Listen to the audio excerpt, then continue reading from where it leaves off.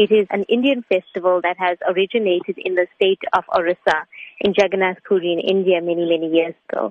It's a pastime of Lord Krishna where his devotees pull him back on the chariot to Mathura, and also at that time bringing him back into their heart. All over the world, actually, the Taliesha festival or the Festival of Chariots takes place annually at so many ISKCON centers around the world. And we just find that people are more receptive to joining in the celebration and the festivities. What can members of the public expect at the Festival of Chariots? We have a wealth of activities planned, and, the organizers, we've been at it for many, many months now. There's something for the children. We've got a Blue Mountain themed village for children, which will host spiritual activities.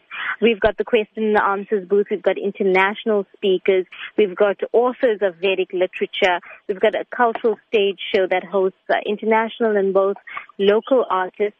One of the highlights on the cultural program is 2 drama performances, and that's produced by Canadian-born Swami, Bhakti Marg Swami, who arrives in Durban just before the festival. And we've got one world premiere that's happening on our stages this year. We've got a lifestyle tent. We've got body art. We've got Vedic cuisine. There's so much happening at the festival. Is there an entry fee involved? No, there's no entry fee. It's a free festival, and to all the visitors of the festival, there will be free vegetarian meals provided on all 4 days of the festival. What is the duration of the festival? It is 4 days over the Easter weekend. It starts on Friday at 10:30 a.m. with the traditional chariot parade that kicks off outside the Tropicana Hotel on the Marine Parade.